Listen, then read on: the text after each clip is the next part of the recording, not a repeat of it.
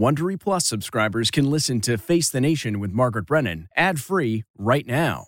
Join Wondery Plus in the Wondery app or on Apple Podcasts. This spring, if you'd rather spend time enjoying your lawn instead of trying to keep it alive, there's good news. True Green is the easiest and most affordable way to get a beautiful lawn. All you have to do is water and mow, and they'll do the rest. Weed control, fertilization, aeration, and even some things you might not even think of. They'll do all of it, while you can do literally anything else. With True Green, you can have your lawn looking as good as a putting green. That's not hyperbole. True Green is the official lawn care treatment provider of the PGA Tour. True Green offers a satisfaction guarantee, and they have a verified best price promise, which guarantees you the lowest price with no compromise on quality. You do you. Let True Green do your lawn care. Visit TrueGreen.com to get the best lawn at the best price with the best people guaranteed. This episode is brought in part to you by Audible, your go-to destination for thrilling audio entertainment. Whether you're looking for a hair-raising experience to enjoy while you're on the move or eager to dive into sinister and shocking tales, Audible has an exclusive collection of thrillers from best-selling authors that will keep you on the edge of your seat. Like James Patterson's first audio-only thriller, The Coldest Case. Experience stories like never before, where every chilling detail is brought to life by captivating sound design. Plus, as an Audible member, choose one title a month to make yours forever. And now, new members can try Audible free for 30 days. Just visit audible.com/WonderyPod or text WonderyPod to 500-500. That's audible.com/WonderyPod or text WonderyPod to 500-500. For a look at the American presidency today and how it is still shaped by the lessons of the past, we are joined by four esteemed historians. Douglas Brinkley is a professor at Rice University. His latest book is Silent Spring Revolution. Lindsay Travinsky is a presidential historian and editor of Mourning the Presidents. John Meacham is a professor at Vanderbilt University. His latest book, And There Was Light. And we're also joined by historian Richard Norton Smith.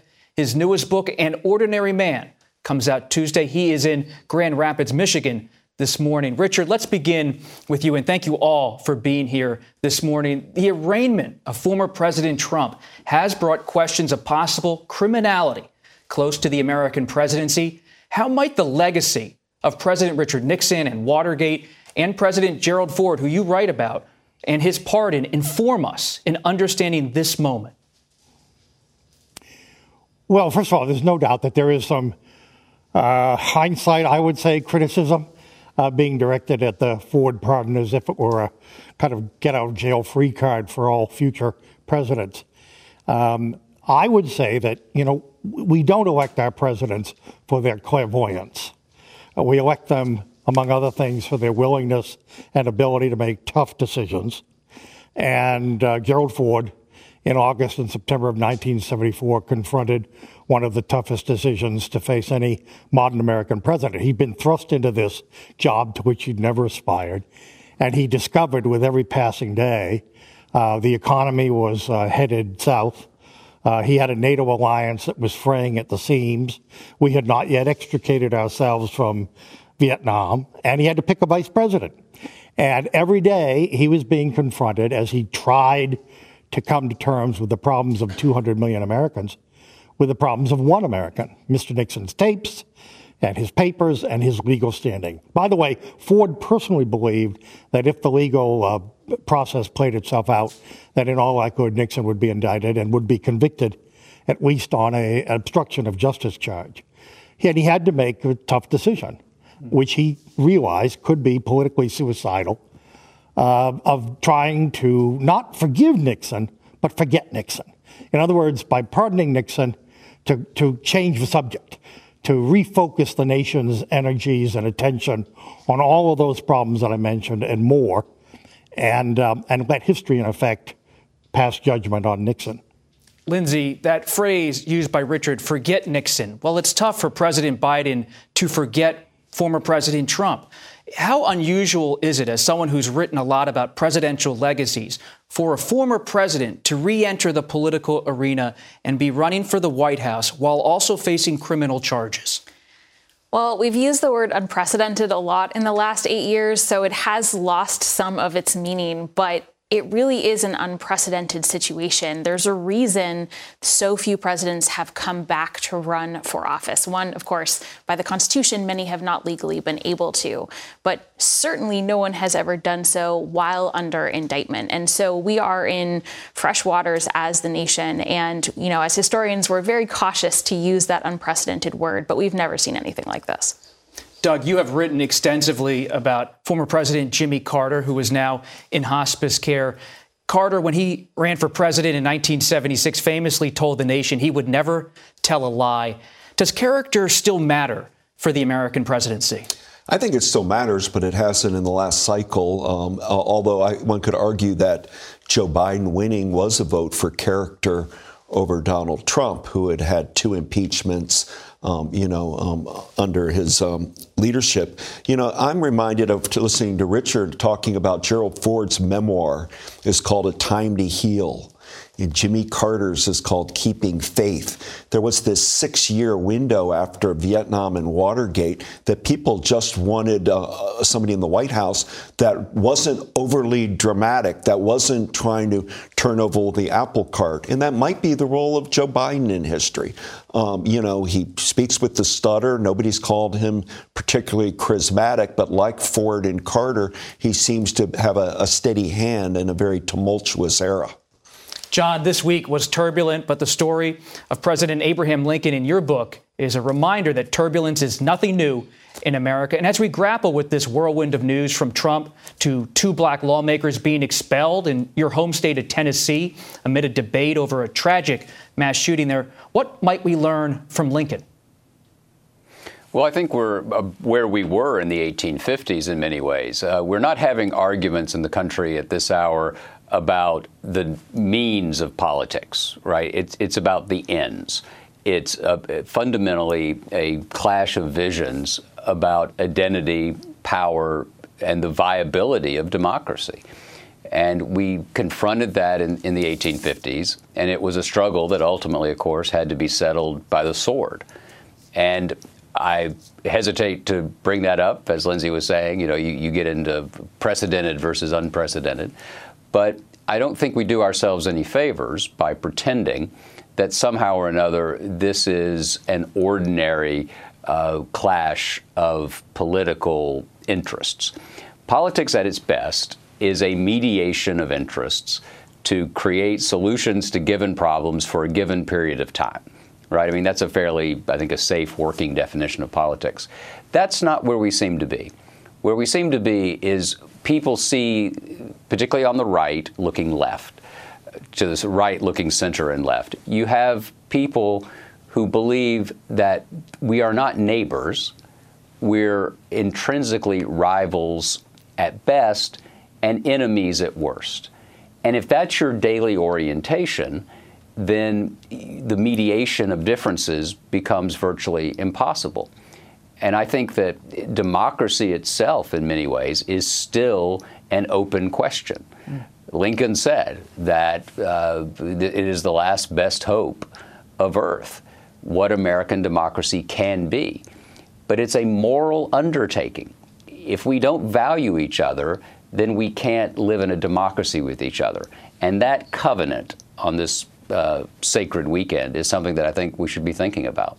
And John, what might it take to bring the country out of this crisis you spell out?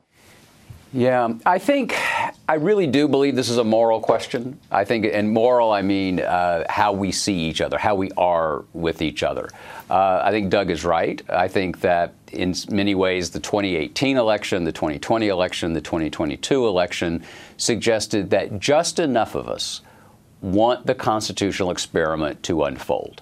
We want to believe in the Declaration of Independence as our articulation of the ideal. The Constitution, however imperfect, becomes the means by which we do that. And we had an American president 2 years ago who wanted to suspend the Constitution, terminate it, because he wasn't getting his way. And that's authoritarianism. And the fact that many Republican voters in the country, and I'm not a Democrat, I'm not a Republican, I try to call them as I see them, but many Republicans either believe in that authoritarian impulse or tolerate it. And so what it's going to take, I think, quite bluntly, again, Lincoln said, all men act on incentive, is Republicans have to keep losing elections. And then perhaps they'll realize that the thing they seem to want, which is power, is available only if, in fact, they are part of an American experiment and not standing outside it, trying to break it apart.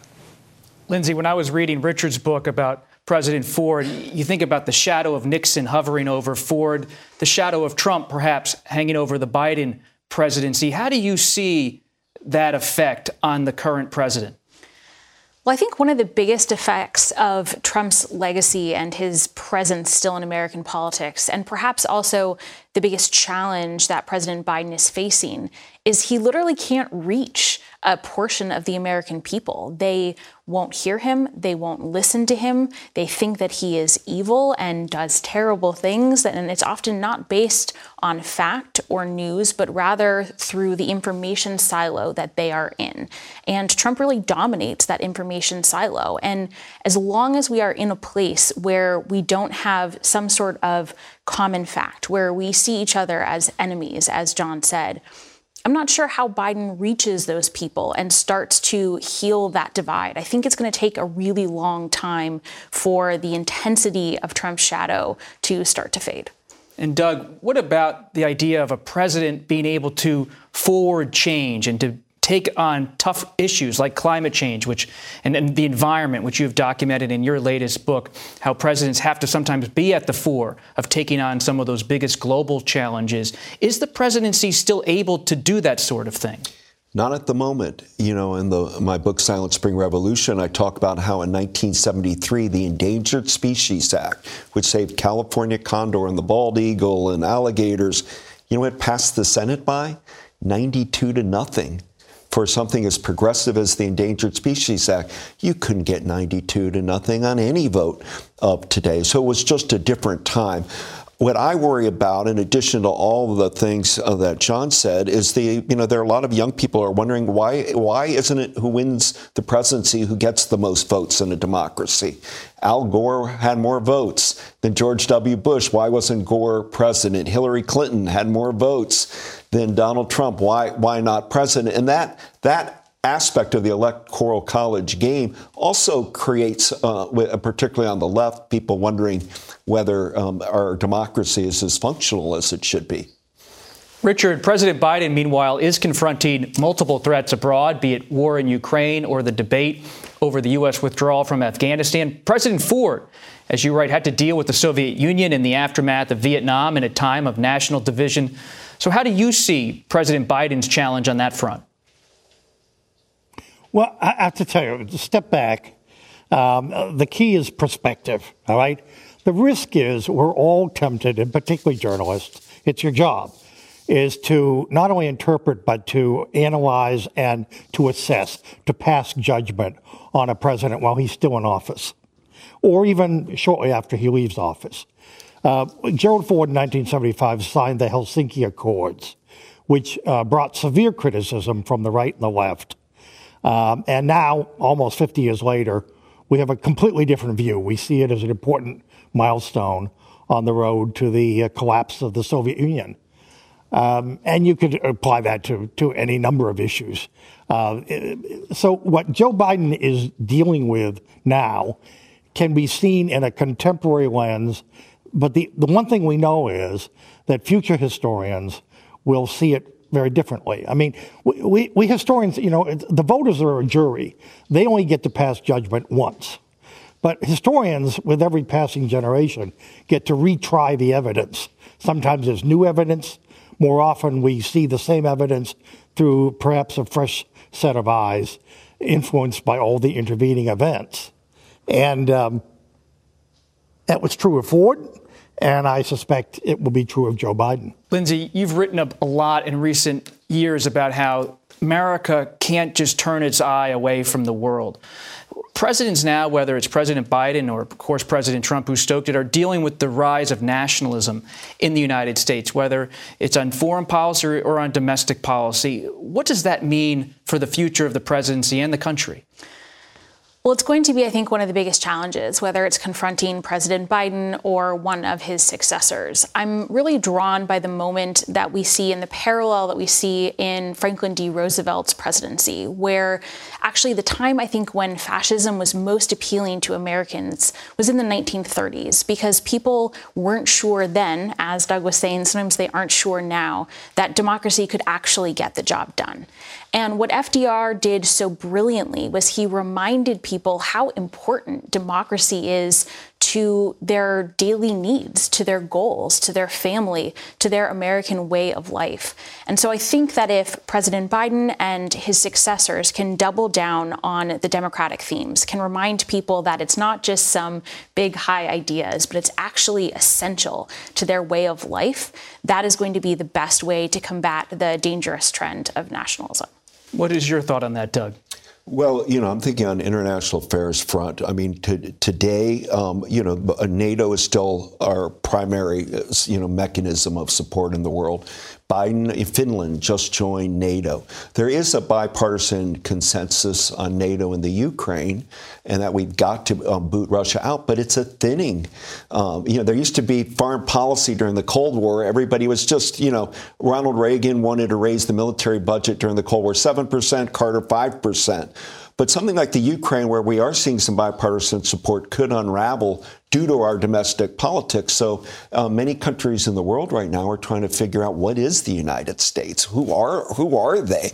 We have to do business with Biden, and then we're going to do a 180 with Trump in 19 months. So I'm worried about it, and I'm worried about the President Putin and President Xi and their summit, and the signals we're getting from China is that they don't want to be as collaborative with us as we had hoped. So we're living in very perilous times, and in that arena, presidents still have the power, not Congress or the Supreme Court. John, I'd like you to build on two of those words we just heard from Doug, perilous and unraveling. You have occasionally advised President Biden, who has frequently spoken on the threats to American democracy. President Lincoln also made democracy a key theme. But is the presidency still enough to hold it together? What else matters in sustaining a healthy democracy? We all matter. It's we the people.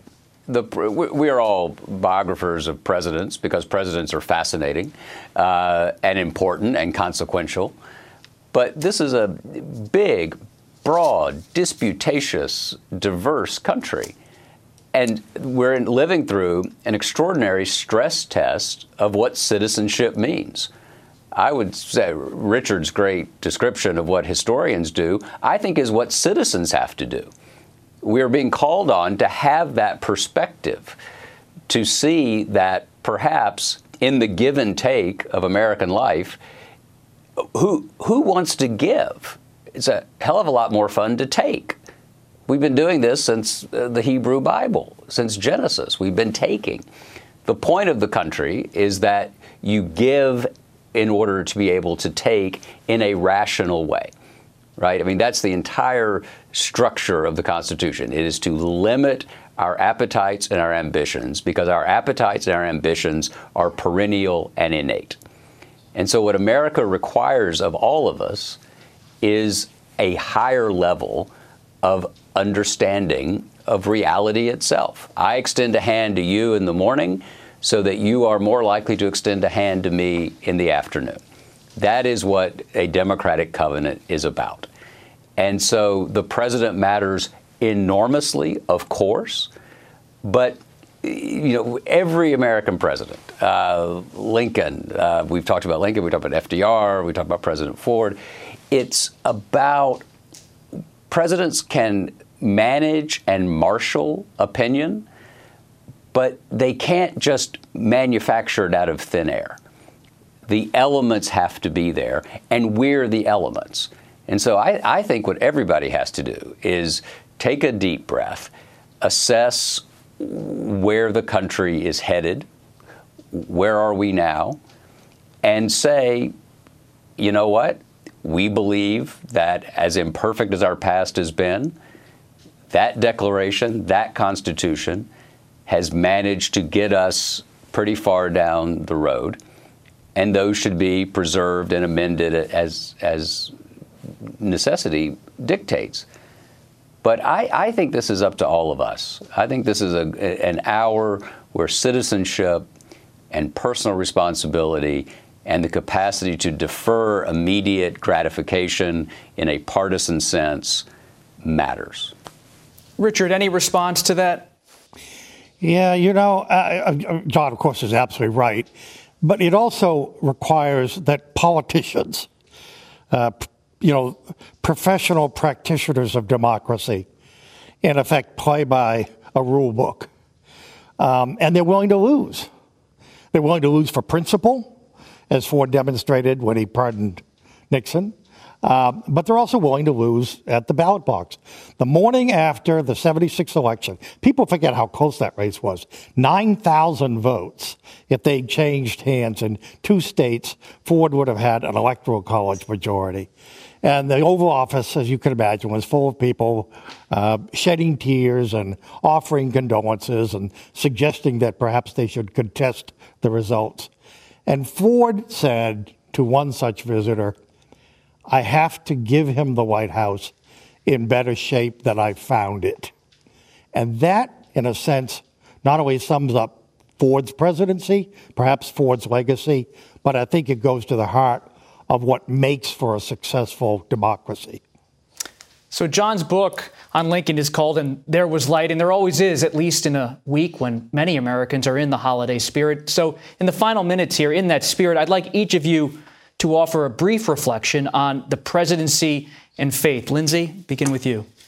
So I was thinking about this question, and I was thinking about the 2 Presidents Adams, and they were men of deep faith. They came from the Congregationalist tradition, came from pretty puritanical backgrounds and a pretty homogeneous sort of religious community. But they had traveled across the world, and they had met men of faith and a lot of men of no faith from different walks of life. And so they were distrustful of organized religion, but they held faith and the concept of a providence so closely in their hearts, and it provided support in moments of crisis, encouragement in moments of doubt, and a deep sense of a future and a providential destiny for both themselves and for the nation, which I think is so essential, especially when they were trying to create something new. But that sense of destiny for the nation is one that, even if we don't necessarily share the conviction of the faith, I think that the destiny for the nation is really important. Doug? Well, we use the word narcissism a lot, and it's applied to Donald Trump often, and that's one of the reasons I worry about him. He seems to have no empathy. I find it's very important for commanders-in-chief to also be grief counselors-in-chief, to have a real empathy. And I think of what Ronald Reagan, when he was shot, and in his diaries that I edited, he wrote, "I'm looking at the ceiling of George Washington Hospital, and now I know God is in me, and I have to get rid of nuclear weapons." Or you look at John F. Kennedy and his Catholicism kicking in after the Cuban Missile Crisis, when he used Norman Cousins as a secret envoy to go to the Pope and Khrushchev and say, we've got to stop testing nuclear weapons, and was able to procure an atmospheric ban and an underwater ban on deploying nuclear weapons. Jimmy Carter, who we were talking about, put his faith into his presidency in very profound and important ways. So I think whatever your religion in doesn't matter, but it's that you believe in a creator, you believe in a higher calling. FDR, during World War II, his messages always would talk about God, because he thought that'd be a way to get to the American people and say that we're all serving one entity. And when our astronauts went to the moon, I've interviewed them, and they all saw Earth as one kind of pulsing biological organism. And for them, it was a spiritual rendering. So making sure that we keep the spiritual aspect of the presidency alive is very important at a time right now when it seems to be living in the gutter. Richard?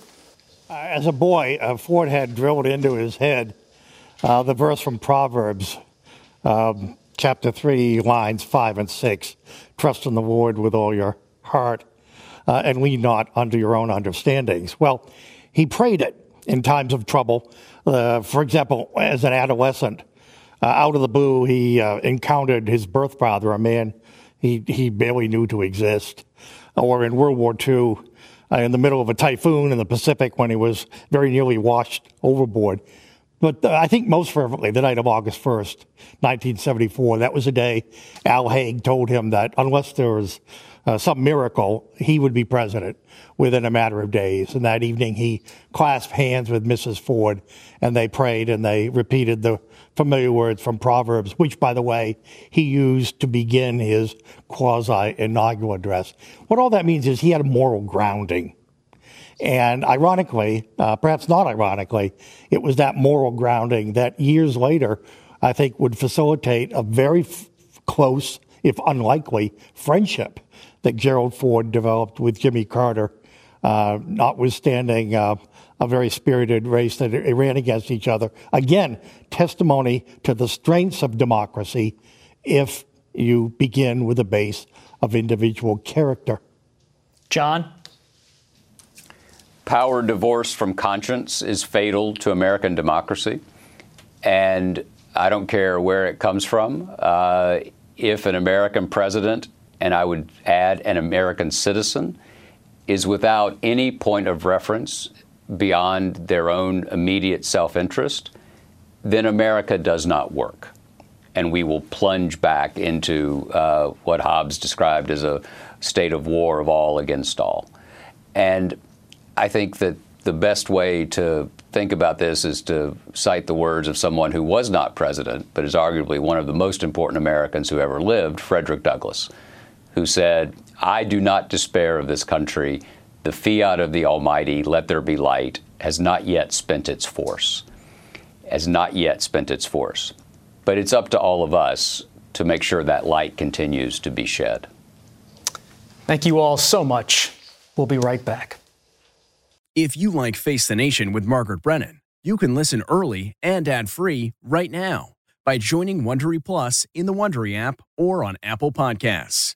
Prime members can listen ad-free on Amazon Music. Before you go, tell us about yourself by filling out a short survey at Wondery.com/survey. Catch every episode of 60 Minutes, America's most watched news magazine show, as a podcast. Hear in-depth investigations across politics, news, and entertainment on your schedule. Listen to 60 Minutes ad-free on Wondery Plus.